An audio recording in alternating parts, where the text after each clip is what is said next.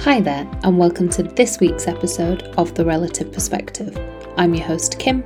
Thanks for joining me. I'm conscious that it's been a really long time since I've had any time, actually, to sit down and plan a podcast episode, let alone record one.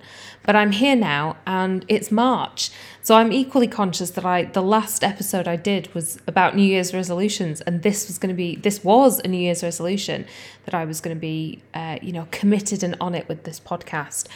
And that is still true. I just really struggled to find any time.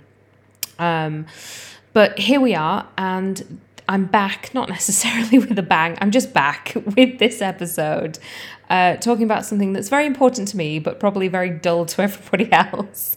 So this episode, I'm going to be talking about my career to date, or life in law. In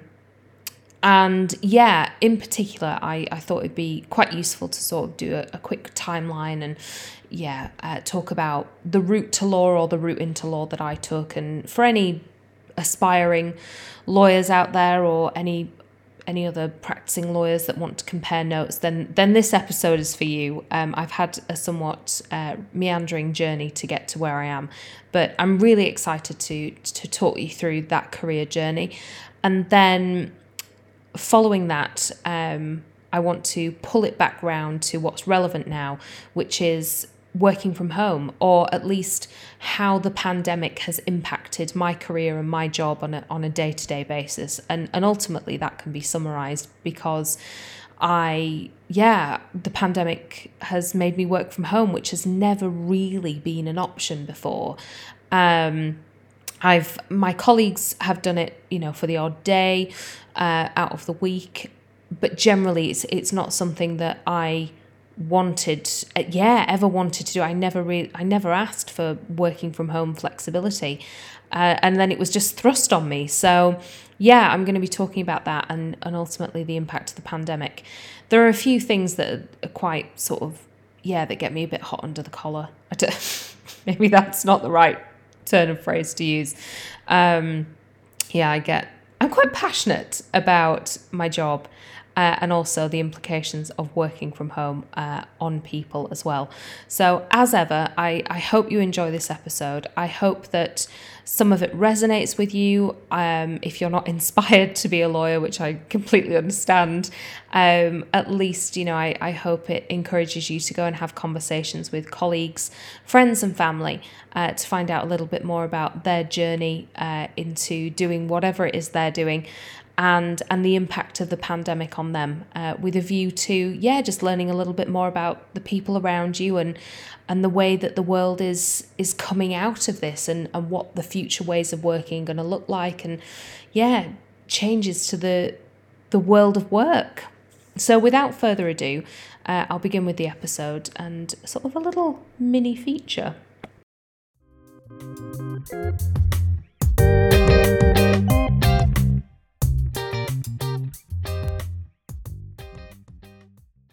I thought I would begin this episode with a really odd story that really can only happen to me. So I have been assisting for the last month or so with a local newsletter, and I introduced Kim's Corner, and it wasn't a corner, it was basically half of this newsletter. But each week I found myself experiencing some calamity or drama, and I decided to write about it. So I think the first Kim's Corner I did was just how I can't look after plants. And then the second one I did was about my non-stick pan. And then, there was an incident outside my flat. So I'm going to read my Kim's Corner for you, and that's how I'm starting this episode. So here goes. Law is the family business, or at least my family business. My granddad was a policeman, my dad was a policeman, and my brother is a policeman. I, on the other hand, and to my dad's utter dismay, went into the private sector to try and make some money out of law, and I became a solicitor.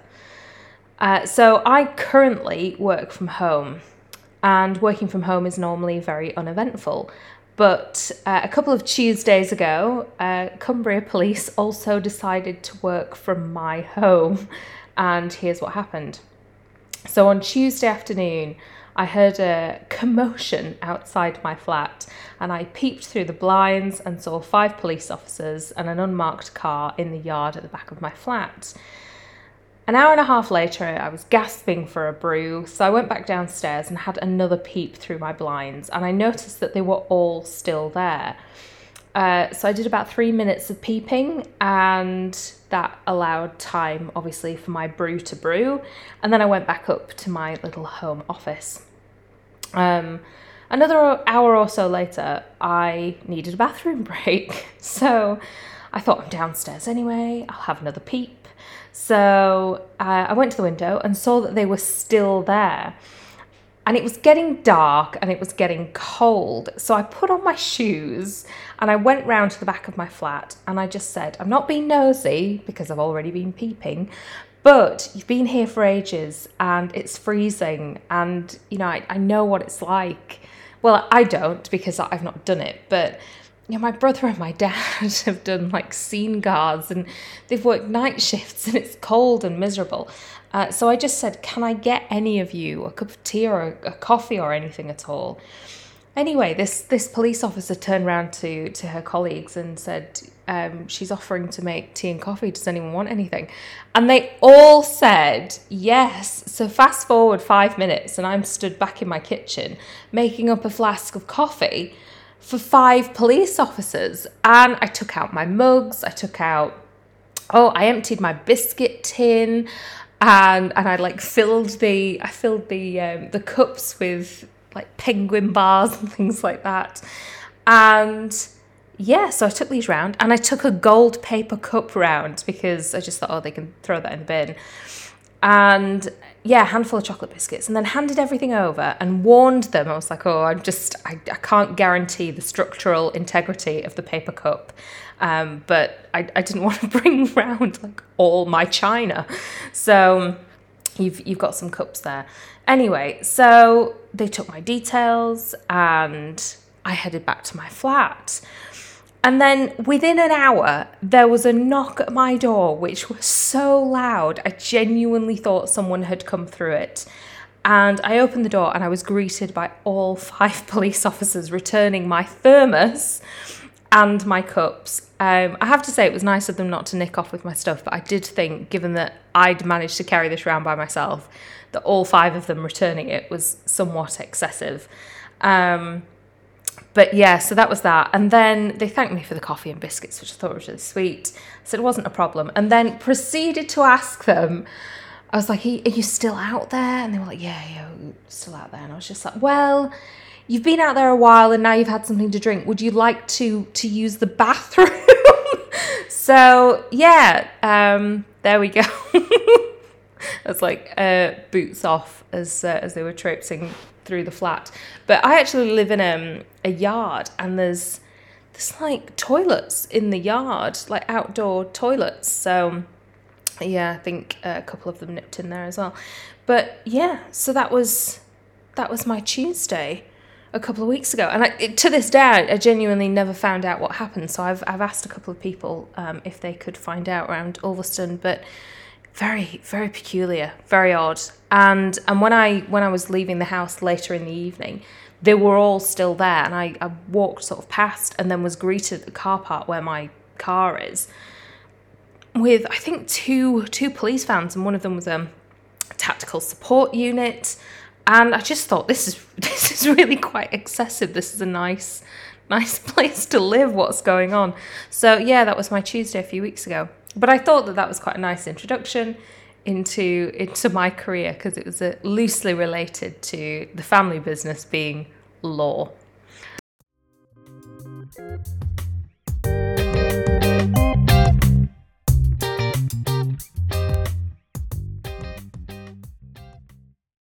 This episode might not actually be of interest to very many people.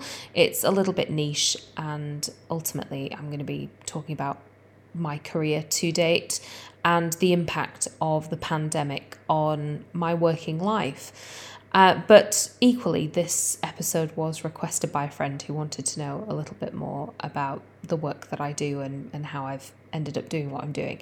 So this recording is for you. But equally, it might be of interest to aspiring lawyers, and it might be of interest to lawyers out there already if you want to compare notes. But for now, I thought I would talk about, my career to date. And I thought it might be useful to start with a bit of a timeline, to just kind of talk to you about how I've ended up where I am. And I've got quite an unusual story behind my legal career. So whenever I was in interviews, sort of in the early stages, they would ask, why do you want to be a lawyer? I actually didn't ever have a very good answer, because I used to watch 2 TV programs when I was younger. I used to watch Casualty on a Saturday night on BBC, and I used to watch Heartbeat on a Sunday night on ITV. And there was a really dishy heartthrob police officer called PC Mike Bradley, played by the very handsome Jason Durr, who coincidentally is now in Casualty. Anyway, Jason Durr used to ride around on a motorbike fighting crime in Aidensfield and Ashfordley. And I was absolutely in love with him. And then a solicitor joined the TV show called Jackie Lambert. And she used to go down to the police station when Mike was interviewing people, and she'd be there to do property stuff and wills and probate. And she was just the local solicitor. And her and Mike started going out, and then he proposed to her, and they got married. And to my dad, right, I need to be a solicitor, because if I become a solicitor, Jason Durr will marry me, Mike Bradley will marry me. I said, what do I need to do? He was like, off you go, university, you need to go and do law. So that was at the age of 10. And to this day, no one has told me that Jason Durr will not be proposing to me. I'm still waiting for Jason and or Mike. Obviously, I now recognise and realise that is not going to happen. But I decided to become a solicitor because I wanted my heartthrob from Heartbeat to sweep me off my feet and propose to me and marry me. Unfortunately for Mike, it did not work out, and Jackie left him. She was having an affair with a solicitor down in London, and I'm pretty sure I still remember the character's name. He was called Stephen, I think. Anyway, she told him and abandoned him in the middle of a forest, and Mike was left brokenhearted, and they got a divorce. But that did not stop me. I'd made the decision to become a solicitor, and I knew how to do that. I knew I had to go to university to do law. I wish I'd have had other guidance and someone would have told me. But I remember telling that story at a networking event, and I did get some work experience out of it, because they were just like, that's the most ridiculous reason ever for starting a law degree or a legal career. Anyway, so off to university I went. So obviously by this point, by the age of 18, I'd done GCSEs and A-levels. And I have to say, every decision I ever made was geared towards what GCSEs, what A-levels would I need in order to be able to go to university and study law. So I then went and did the UCAS applications, and on results day, I was offered a place at Northumbria University.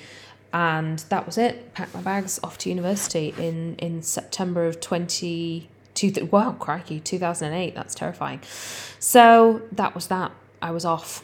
And I remember walking through that lecture theatre door, and there must have been 450 people easy in that theatre. It was absolutely huge. And we were asked fairly early on, what do you want to do? Do you want to do the bar, or do you want to be a solicitor? And the majority of people stood up and said, I want to be a solicitor, but I don't know what possessed me. I think, I just stood up and I said, I want to apply for the bar. I want to go and be a barrister. And at the time, and to this day, they offer a standard law degree, and then a combined or an exempting law degree, which means you do your postgraduate academic qualification alongside your undergraduate one. So yeah, I did my first year, and then we were invited to apply for whichever course we wanted to do. So I put in my application to the bar, and then did another application for the solicitor option in the event that I wasn't able to get on to the bar. But I did, and I was successful. And yeah, I don't know how many applicants there were, but in the end, there were 25 of us who took the MLaw exempting BPTC route, and 13 of us graduated in 2012. So yeah, we'd really sort of filtered out those numbers. It was quite scary, the way that, yeah, the numbers had sort of dwindled, and where people were going and what people were doing. Yeah, following graduation, at the same time I'd done all of my qualifying sessions as well, and in October 2012, I'd done the bar professional training course and all of my qualifying sessions, which are just, yeah, you get to go to a very fancy hall and have some very expensive dinners and listen to people talk about advocacy or their experience at the bar, or there might be sort of some arts and things going on, and you do a bit of networking. Yeah, and it's they're fantastic weekends in London or wherever your qualifying sessions might be, and you do 12 of these. And then, yeah, I was called to the bar in October 2012, and I was with my family, and yeah, I had a wig and a gown on, and yeah, signed a piece of paper, and that was a very special moment. But prior to that, I was frantically trying to find a job. I didn't have a graduate job. I didn't have a legal job lined up for when I graduated, but I went for quantity rather than quality, and updated my CV and registered with so many recruitment firms and various things like that, and was just sort of determined to find a legal job and get on that legal ladder. Was invited to interview for a job in the central legal team as an analyst at the international law firm Eversheds. Started there in 2012 and worked with a fantastic group of people. We went out on a Friday after work. It was a really great environment. I was in a law firm, and I was learning about processes that went around legal advice, dealing with sort of searches and working for clearing banks and reviewing security documents and all of that kind of stuff. So I think it was just a really great step from university to the world of work, in particular, private practice and working in a law firm. But I was conscious that I really needed to build on that legal experience, and the next step from there was to find a paralegal position. And 9 months after starting at Eversheds, a paralegal position came up within the real estate team. And I spoke to my uncle, and he said to me, if I were you, I would find out who's recruiting, because you are an internal candidate, and just get in touch with them and introduce yourself and ask if you can go for a coffee, just talk to them about what you're doing in the company at the moment, and so on and so forth. And I did, and it paid off, and I ended up having quite an informal interview with a couple of people in the team, and then lo and behold, been offered a job as a paralegal in the real estate team, building on that experience that I'd had 200 metres down the corridor, and doing property searches, sort of minor property transactions, and a lot of post-completion work, and then administrative tasks on huge projects and big property portfolio work. So yeah, that was, and in that and amongst that, it was building on that legal experience and building up my legal CV. And I met, again, the very best of people, really good friends to this day. So yeah, that was really quite something. But equally, I was conscious that I'd done the bar and I was naturally quite good at advocacy and opinion writing and research and all of that kind of stuff. And I still wasn't applying for pupillage. I was still just trying to get as much experience as possible so that I would be able to stand out from other candidates, really. And I looked around and a lot of my colleagues were either doing the LPC or they'd done the LPC and they were about to move on to training contracts. And I just realised that wasn't an option for me at Eversheds. And that it was probably time for me to move on. So I had a bit of a stopgap in a litigation-only firm, but it was very brief. And then I went in-house. I took a job in-house as a litigation and escalated complaints executive at a parcel delivery company. And I've got my mum to thank for this. She found the job out of nowhere on Indeed. And yeah, I put in an application and met with the head of the legal team and sort of head of customer services at the time, and was given a few different activities and then interview questions and so on and so forth. But yeah, I started there in 2014, and ultimately my job was to get involved when things went wrong. So my day job was largely to run a portfolio of small claims and defend the business against individuals who had used the MoneyClaim online service to bring a legal claim for breach of contract against the business. I very quickly learned which claims were worth fighting, which claims were or should be settled. I sort of had an idea of value and the merit of people's arguments and various issues like that. But the one thing these individuals had in common is that their customer experience, or that the service that they had received from the company, was so poor and that something had gone so badly wrong that they felt that they had no other option than to take the company to court to get compensation that they deserved for breach of contract. But the difficulty with that is I was generally up against litigants in person who didn't understand the court system or didn't understand contract or breach of contract and various things like that.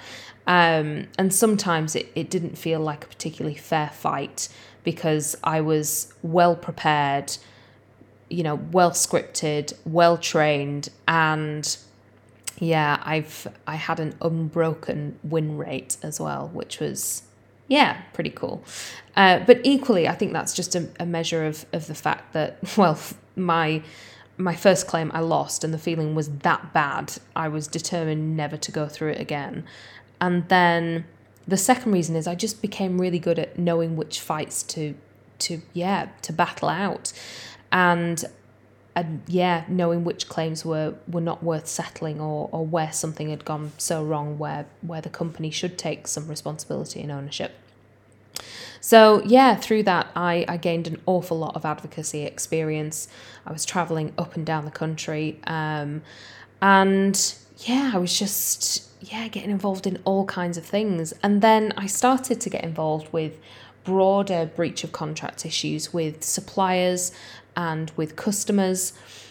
And from there, I then started getting involved in contractual matters and general legal advice. And then, my boss sat me down and said, you're picking up all of these other matters and your role's expanding, and, we're really happy with you and we want to invest in you and sponsor you and take you through a training contract and university. And we want you to be a solicitor in the team, and please go away and think about it and also think about what that involves and what you need to do. So I did a bit of research and decided to go back to university in BPP and do the LPC, so the legal practice course. But because I'd already done the bar, I had quite a few exemptions because I'd done quite a few modules already. So I went back to university part-time. I worked full-time. I had no spare time.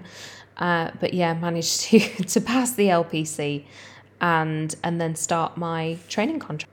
So I did a 18-month training contract. A training contract is essentially an apprenticeship, put my teeth back in, for solicitors. And yeah, they're normally 24 months long, so 2 years long, and you do what are called seats. And your seats are 6 months long, where you spend time in a particular area of practice. And then at the end of your 2-year period, you decide which one you liked the most and which one interested you, and that's what you qualify into, and then you spend the rest of your career doing that. So I went to a regional law firm and absolutely loved it. I spent time in the employment team and with the property team, and it was a really fantastic firm. Really wonderful people, really brilliant clients, and yeah, just such really good quality work. And really enjoyed that time and enjoyed being in the city as well. And then following that, I went back to my previous job and just had general commercial experience and advocacy experience, and picked up new business contracts and more interfacing with suppliers and customers. So yeah, I was the first person to do a training contract at this company, and I think we built a really great learning program, and I couldn't have done that without the investment and the support of the company either.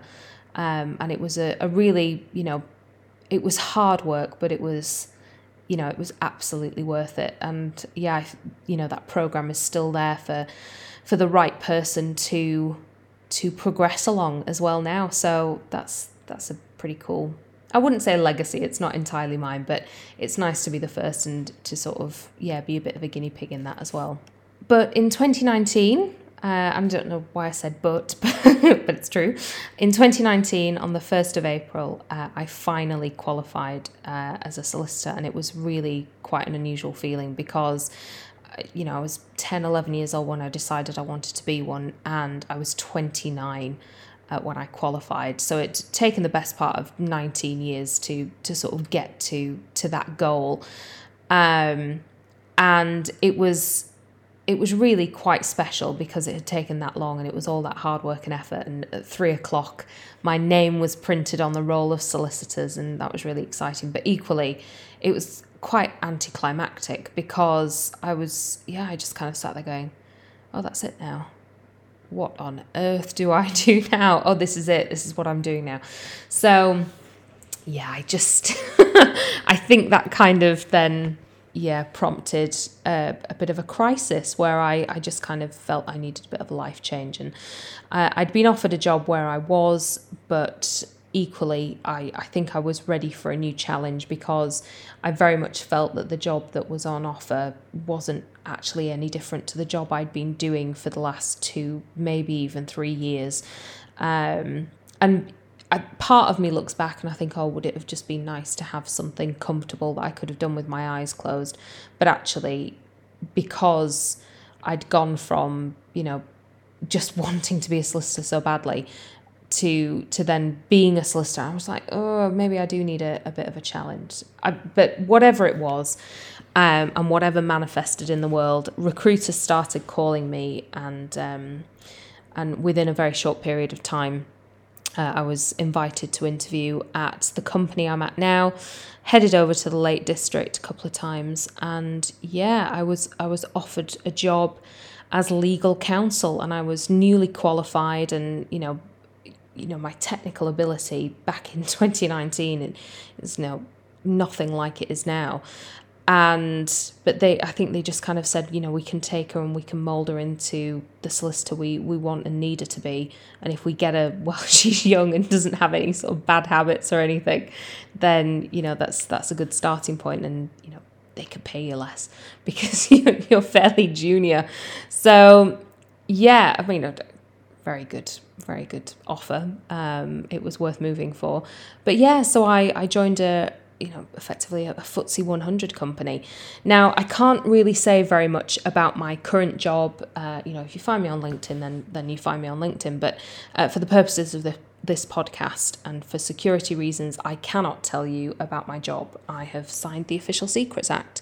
So my job is quite cool, but ultimately on a day-to-day basis, I provide legal advice and draft and negotiate contracts and various other legal, business, commercial type things, specialising in compliance matters and intellectual property and things like that. And those are the kind of things that I dabble in. And I provide that advice, and I do my job to enable activities on site that enable us to build our products and deliver to our customer. So I have to be vague because of security reasons, but I thoroughly enjoy my job, and it's no 2 days are the same. But I think that's one of the best things about being in-house as well. You are jack of all trades, master of none, but it's just really good to get under the skin of a business and understand strategy and how why businesses make the decisions that they do from an internal perspective. And in-house as well, you don't just have the role of a lawyer. You are a project manager, and you have to have your sights on all kinds of angles that, whether it's commercial or financial. And whilst that's not within your remit, it's always good to ask those questions and get people to get answers to them to formulate your advice as well. So, it keeps me on my toes, and I do really enjoy it. And I'm trusted with, huge value and hugely complex issues. It's kept me going. It's been really important to me during the pandemic. I have worked during the whole pandemic, and it's contributed to my retention of sanity, I think. So that's where I am now. I work for a company. I'm a solicitor. My title is legal counsel, and I'm in practice.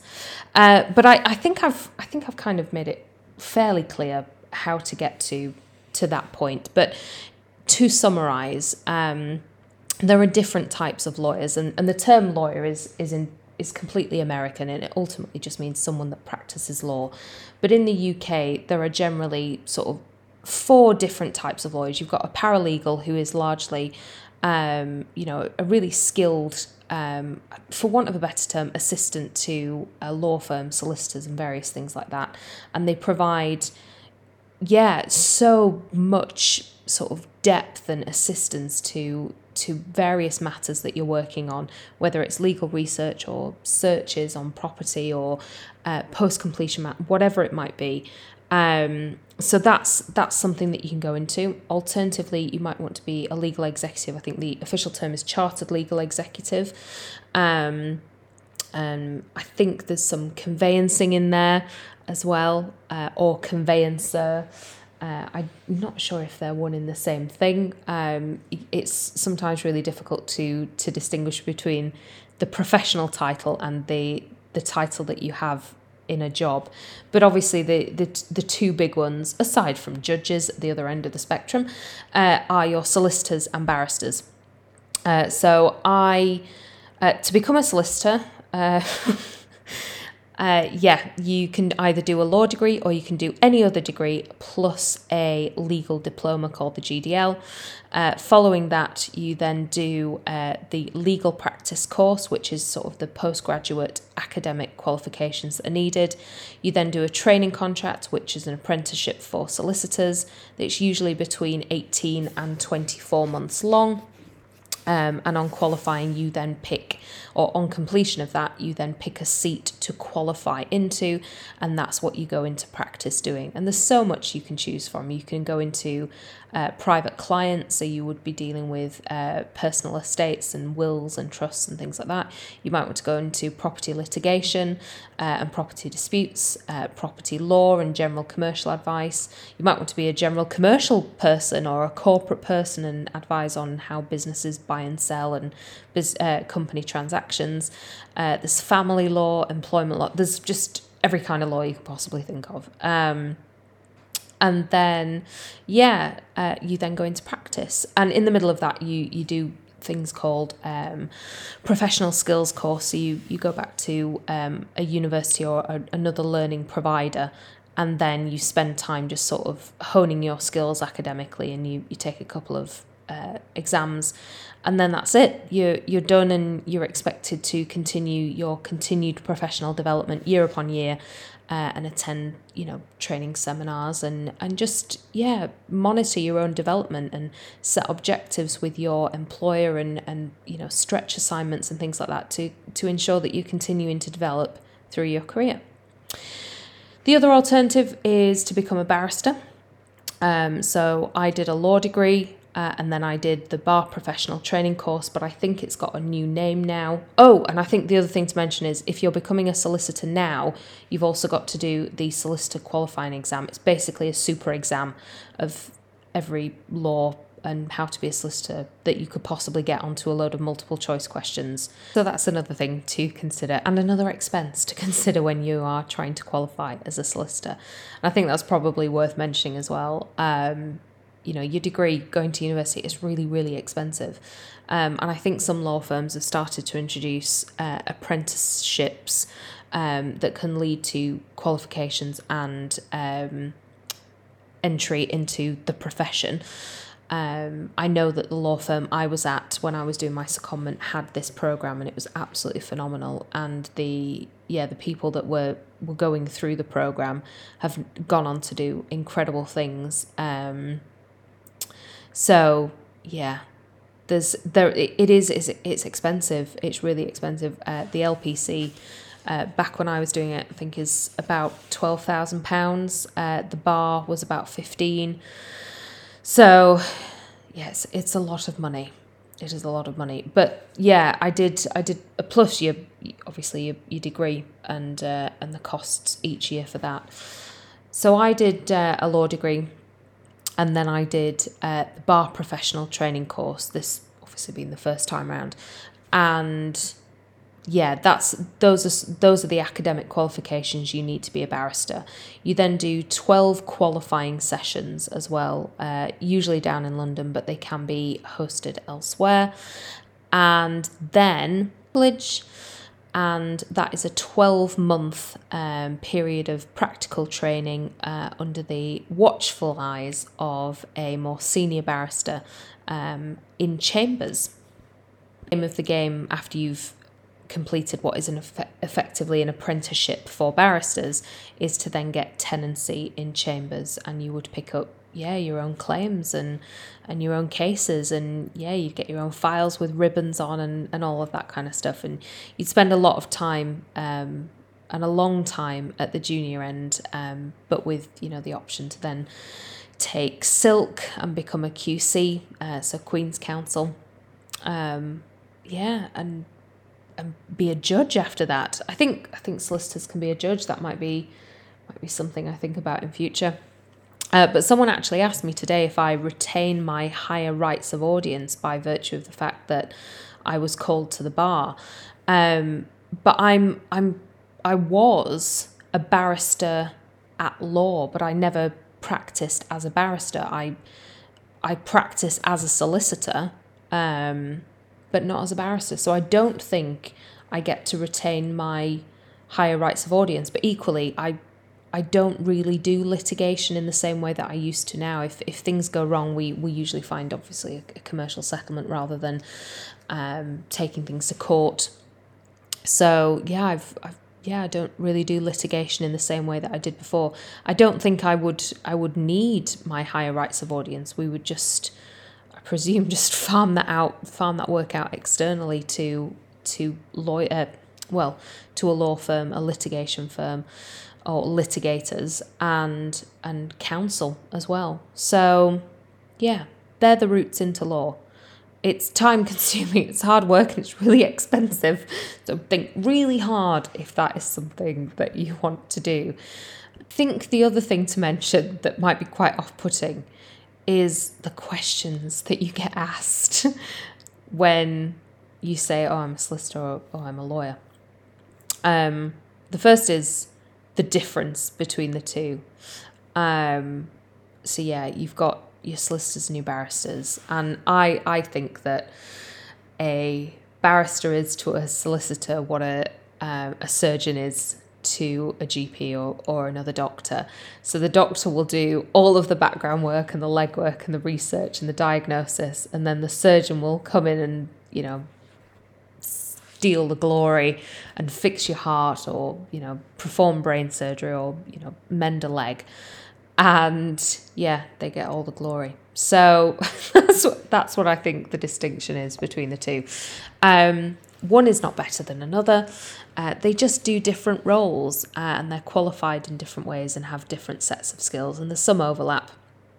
But yeah, there you go. Lawyer is the generic American term. Got me thinking about other questions that I have been asked or get asked regularly. My personal favourite, which always comes up at a party, is how can you defend someone that you know is guilty? And I'm here to answer this question for the final time. You can't defend someone you know is guilty. Barristers operate on something called the cab rank rule, which means they have to accept any instruction that comes through the door. If that person then walks through the door and says, I've just murdered X, they have confessed to that crime. And whilst the barrister is bound by confidentiality of that client, he or she can't then go into court and turn around and say, my client enters a plea of not guilty, my client is not guilty for the following reasons, because that would mislead the court, because your client has admitted to you that they have committed that crime and that they are guilty. So a barrister's first and foremost duty is always to the court, and you cannot mislead the court in any way, shape or form. So you'd have to recuse yourself. You wouldn't be able to take the claim. You wouldn't be able to defend that individual. And that is ultimately underpinned by, you know, the idea that it's not the idea, the rights that you have to a fair trial and to be represented, and the presumption of innocence. And yeah, you are innocent until proven guilty. So yeah, I would never be able to defend someone who I knew was good. I might have an inkling that they're a bit bent, but that isn't a fact. That's just a feeling. So yeah, hopefully that answers that question for all future parties that I happen to go to where people ask that question. What else is my next favorite. Is it like the TV? No. I think that is it's not. It's not like Suits, other than sometimes we wear suits. I work from home. It's a miracle if I put a full outfit on. I'm generally in leggings. And I did tell my boss that I would not be coming back to work in the office if I had to put a bra on. So yeah, that's the other thing. So no, it's not like the television. And yeah, I can't even think of a show that's a bit like what it's like in real life. No, I think I don't think there is one. I did, don't get me wrong, I do like these legal programs. I loved Silk when it was on. I thought it was fantastic. And I think that they brought out sort of they've done quite a few sort of pilots for legal dramas and various things like that. North Square and loads of other things that some have taken off and some haven't. So yeah, Suits is obviously the big one. But you can't walk around pretending you practice law when you don't practice law, and when you're not you don't have a license. We have a license to practice law. So that's that. The next one, can you give me some advice on X, Y, and Z?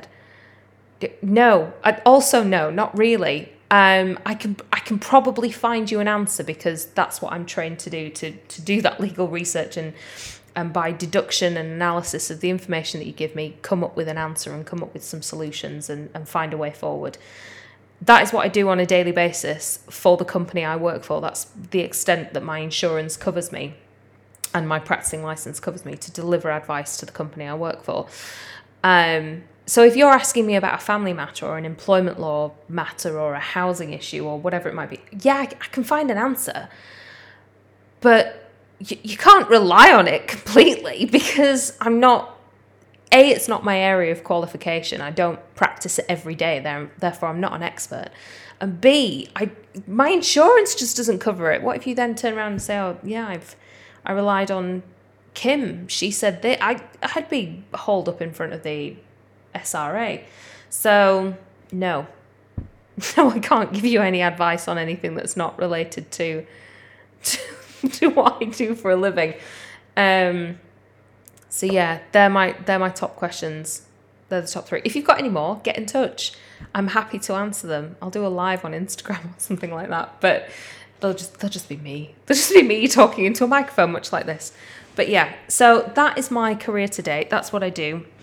And yeah, it's time to talk about the impact of the pandemic, because that is the point of the relative perspective. All of this has been triggered by the pandemic. And so this next bit, I'm going to talk about, what it's been like, and the impact of the pandemic. And largely, it's been working from home. So that's what we're going to talk about next.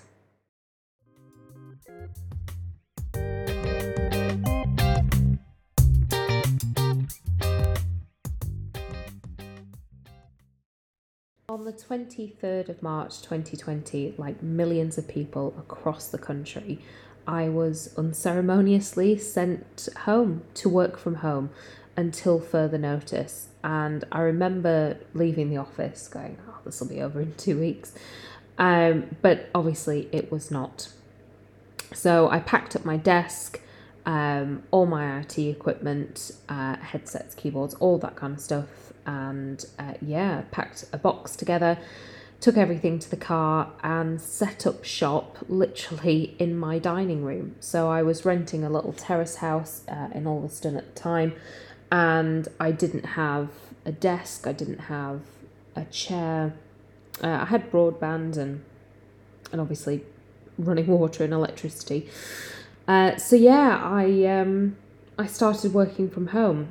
And the company I work for, obviously business continuity is absolutely essential, and they prioritised activities, particularly on site, to figure out how to deal with people on site and how to continue building our products so that we could be on time and on schedule to our customer and delivering those products. But equally, the IT infrastructure wasn't set up to house, I think it was between 3,000 and 6,000 people all of a sudden. That number of people had never worked from home before.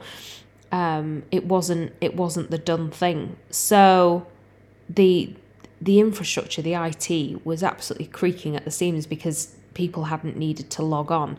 So in the background, the IT teams were just trying to sort of solidify and increase that bandwidth and those licenses that were available so that people could connect remotely and therefore continue doing their jobs so that people on site could do theirs. And, our jobs as back office functions are enabling other people to get on with their jobs by doing ours. So, it was an absolutely incredible response from the business that I work in. We implemented our own test, track and trace system that allowed people to work safely from the office, the people who were deemed critical to programs that we have running. Executives, or at least the management committee were on site. They had their own offices. They were able to social distance, real example of leading by example. And then people worked from home, were really productive and have continued to deliver. And, we've just had really strong financial results being published. So, and that has been consistent for a number of years since people were sent home. So it really is a testament to the way that, you know, the people of the business pulled together, and the direction and the directions that the business gave.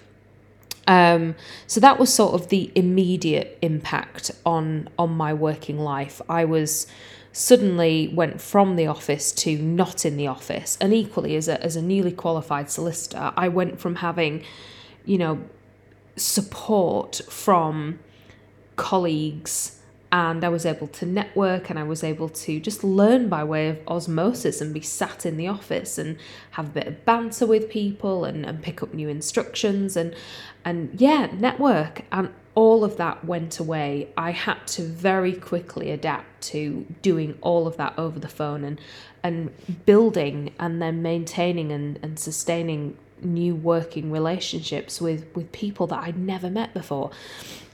And it makes me think, you know, how on earth have people started new jobs during the pandemic and have joined teams and they've never physically met any of their colleagues?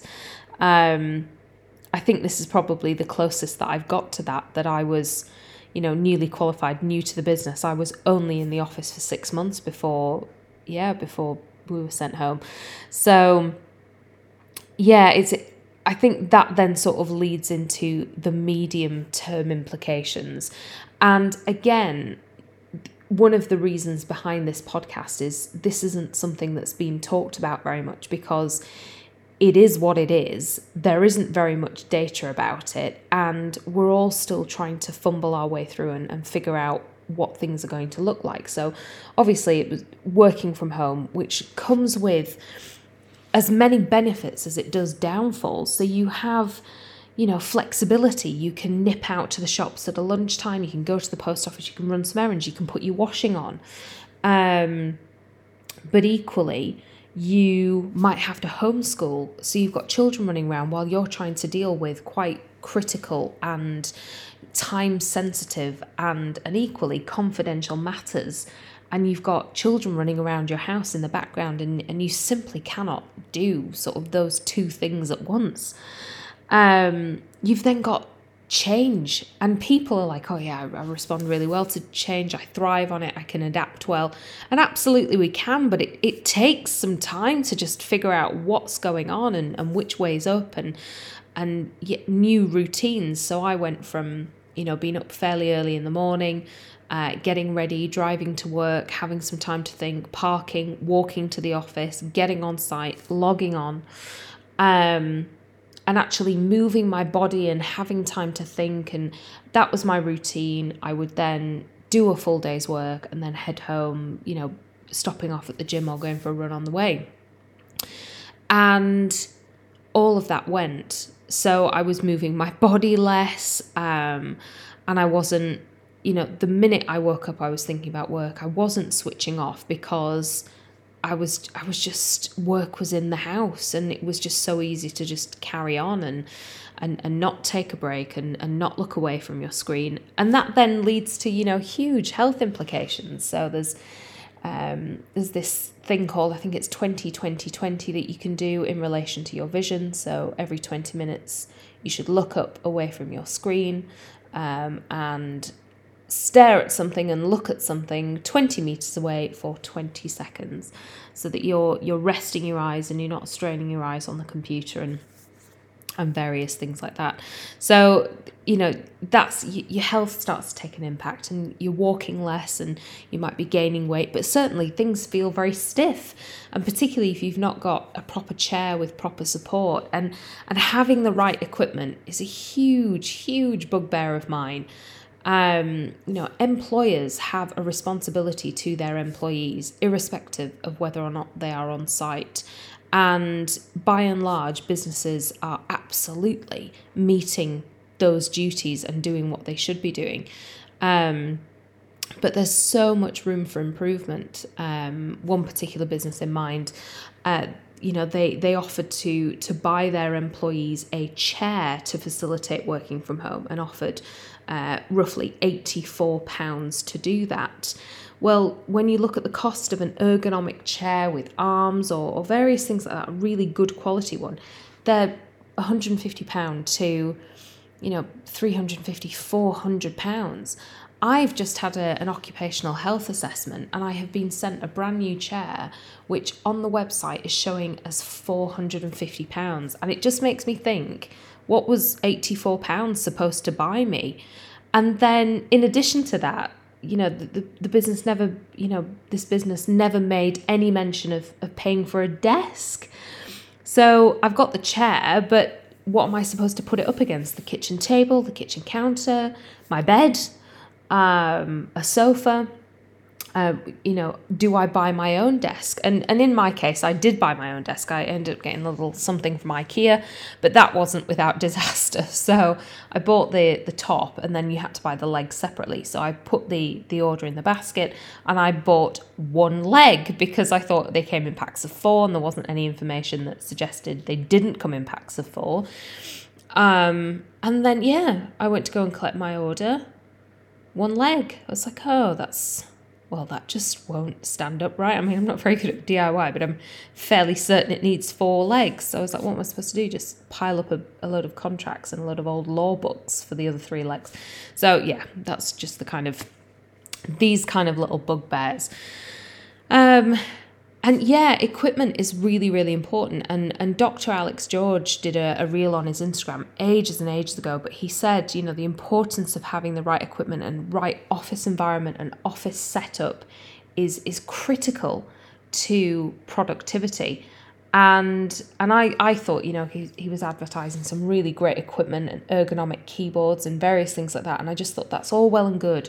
But what if individuals don't actually have the space in their studio apartment, or they don't have space to work from home? They don't have an appropriate office environment, and working from home isn't good for them. Their productivity, their health, or in any aspect. So, it really made me think about that as well. The other thing, and the other bugbear that I've got is the cost of working from home as well. And it's estimated that 1/3 of your time is spent working from home, which means 1/3 of your electricity is used to power your computer, to power your broadband. Your broadband is used 1/3 of the time for work. You'll boil the kettle, you'll use running water, you'll go to the loo, and you'll keep hopefully a nice, clean and safe environment for yourself. But businesses aren't, or not all businesses, I know that some are not contributing to those increased costs. So to put that in perspective, some surveys have been done, and the data that's available is really quite broad ranging. It ranges from £5 a month to £43.60 per month. That's the cost of working from home.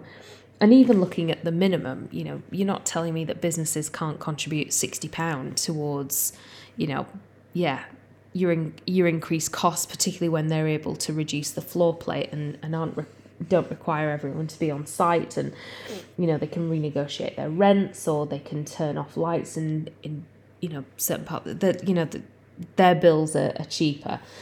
But then you look at your broadband. 1/3 of your time is spent using your broadband for work purposes. Now, the average cost of broadband in the country is £26 a month, or £312 a year.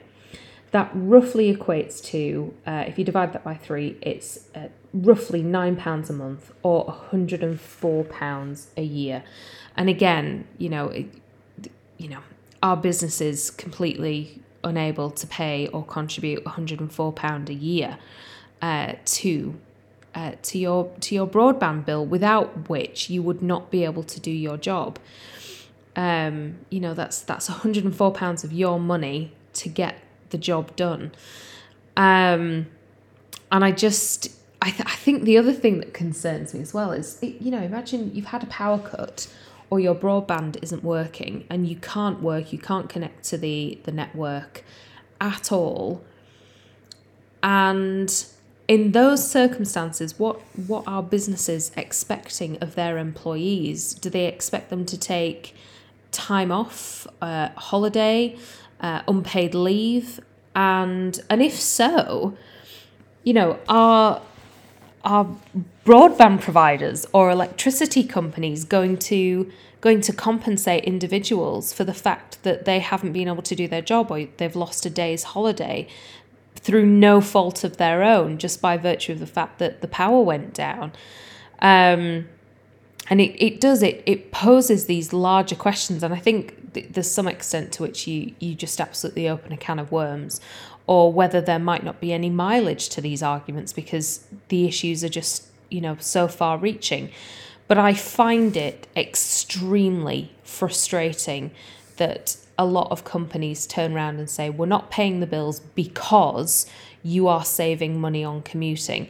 And I think that argument and that response is really quite weak, because if you walk to work or you cycle to work, you run to work, whatever, and there are no costs incurred, you're not saving anything but a bit of time, but you might be a morning early riser anyway. So I find that argument quite feeble and a bit bitter to swallow, if I'm perfectly honest. But as I mentioned before, there are so many benefits and so much flexibility to working from home. And I was reading a Claro article and something on Stylist as well. And this is a once-in-a-generation opportunity to think about future ways of working and flexibility, and not necessarily forcing the hand of employers or industry, but making them consider other perspectives and ways of working. And I just think it's really, the flexibility and the opportunities that come with it. I, for instance, could take a job in London and live up in the Lake District and only be required to be in the office once a month. There are so many remote opportunities available. You could, live and work abroad. That would be an option as well. So, there's a lot to discuss, and lots to find out about what businesses want to do and where the world's heading. I'm not saying that law is, or that employment law is going to change. Law changes at quite a glacial pace generally, but what happens on the ground and what happens in practice and in your employment contract is ultimately what matters. And there is obviously this framework, these statutory frameworks of employment law that surround that. But they might change over time, or you could just have these conversations with your line managers who will have it with their managers, and there'll be these feelings and solutions, and really the best people within the businesses will come together and find a comfortable solution that will work for the majority of people, and there will be flexibility in that. And that is the importance of having a think about how you feel about it and the impact of the pandemic on what you're doing right now and your job, and the good bits and the bad bits and what you want to take forward. And then having those conversations both in a professional and personal capacity. And that leads to change, and it leads to better understanding, and you're able to, understand what you want and manage your own expectations as well. But as I say, there's loads of really great stuff and just as many benefits as there are issues with working from home. And maybe that reward or can't be seen in pounds, shillings and pence, and maybe the flexibility and finding a better work-life balance is what you get out of working from home. So on that note, as I said, do have a think about the impact of the pandemic on you and your career and your job. And have you started a new one? Are you one of these people that have just been brave enough to start a job remotely? Get in touch if you had. I'd love to hear about your experience. But equally, have a think about the impact on you, and then go and have conversations with other people. What have they been doing during the pandemic in terms of work? Have they been on the front line? Are they classed as key workers, essential workers? What has working meant for them during the pandemic? Have people picked up side hustles? Are they running businesses? Have they benefited from furlough? And so many questions and really great conversations that hopefully, this podcast episode might open up. So I really hope that you've enjoyed it. As ever, I've really enjoyed getting this off my chest. And I hope to see you and speak to you again soon. Thank you very much for coming back for episode 6. I hope you've enjoyed it. If you have, please feel free to get in touch and or leave a review. This podcast is available on Anchor, Spotify and Apple. And I think there are a few other different platforms it's available on as well. So for now, thank you so much for joining me and I'll see you again soon. Bye-bye.